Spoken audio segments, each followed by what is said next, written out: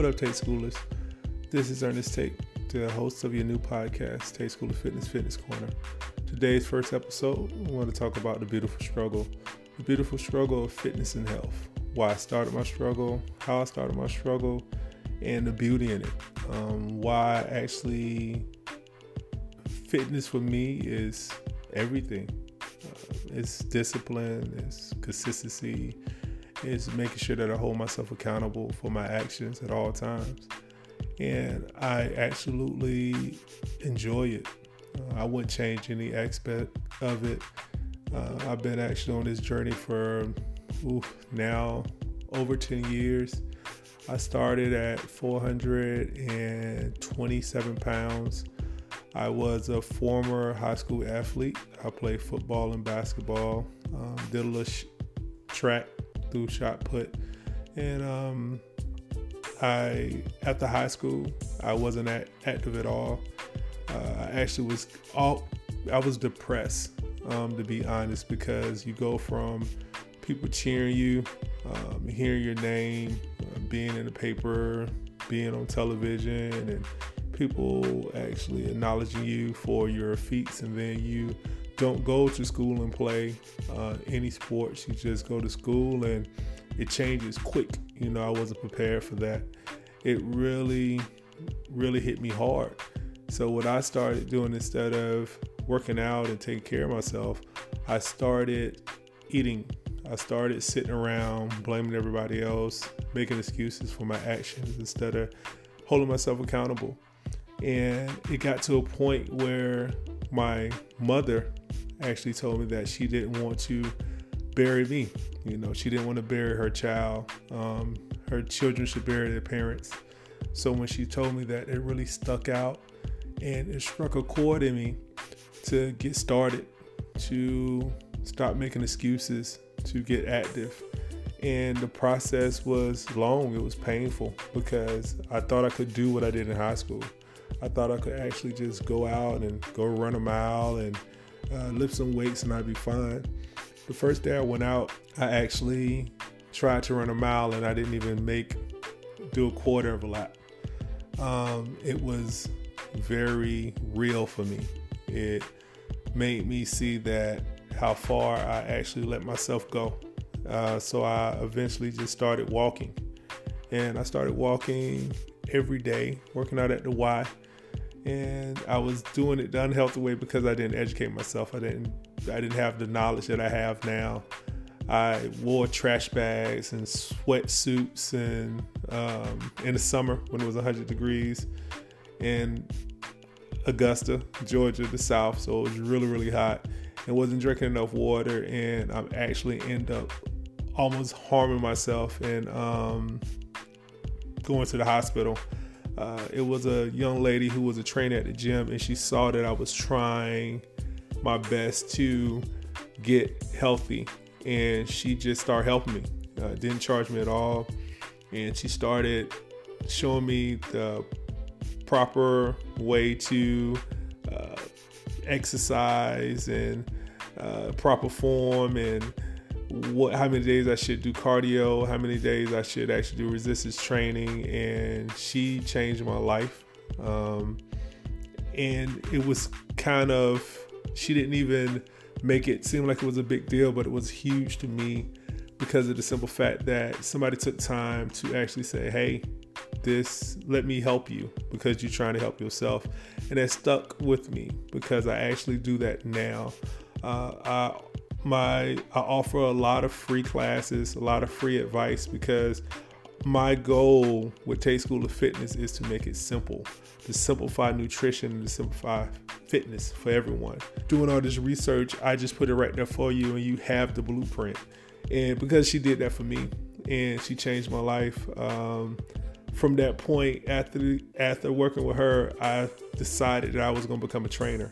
Of course, it didn't happen right away. Like, oh yeah, I'm just going to become a trainer, because I doubted myself. I thought that I could not be what I pictured a good personal trainer to be because of how I looked. But then I realized that when people see my journey and watch me actually lose the weight and to get in shape, that will be more motivational than me coming in already with a 6-pack and ripped up to the gods. So I just actually said, I'm going to do this. And I went and I started looking for certifications that was actually good certification where I could learn. And I came across ISSA, which is an international training, personal training and nutrition company. And the information that I gained from there was absolutely amazing. And it helped me, it pushed me towards actually becoming a well-rounded trainer, because I was just doing things that I learned from other trainers and I was putting my clients to, and it was successful, but I wanted to actually have the knowledge to know how the muscles work and know how the bones and everything, what you should work and what you should not work, how many times, how much you should eat, and things of that nature. And it was very, very helpful. Doing this journey, it made me not only focus just on the fitness and lose over 150 pounds, but it also helped me in other aspects of my life. I held myself more accountable with school and with relationships and with family and just being a good human being. I try my best every day to be better than I was yesterday. And I feel like as long as I keep doing that, I try to be the best me I can be, I will always be pushing myself. The only competition is yourself. I tell my clients that all the time. Don't look to the left, don't look to the right. Just look straight ahead, look in the mirror, because that's your competition. You got to outdo yourself. You got to say, well, what did I do yesterday that I can do better? If it's a conversation with your life partner or a family member or a coworker, something that you put off yesterday, maybe you can do it today. Don't hold yourself, don't beat yourself up about it, but you know that I can do better today. So that is always the goal, to just keep pushing yourself to be the best you can be. I mean, celebrate the moments that you have, celebrate the small moments, because it's very, very important, because it's all temporary, the good and the bad. And always remember that this journey is not for the faint of heart, because I struggle every day, even 10 years in, that it's about eating like the correct diet for yourself, making sure that you do put in the work, making sure that you do get rest. It's a struggle, and it's a beautiful struggle, but it's definitely a struggle that I'm going to be on this ride for the rest of my life, and I thoroughly enjoy it.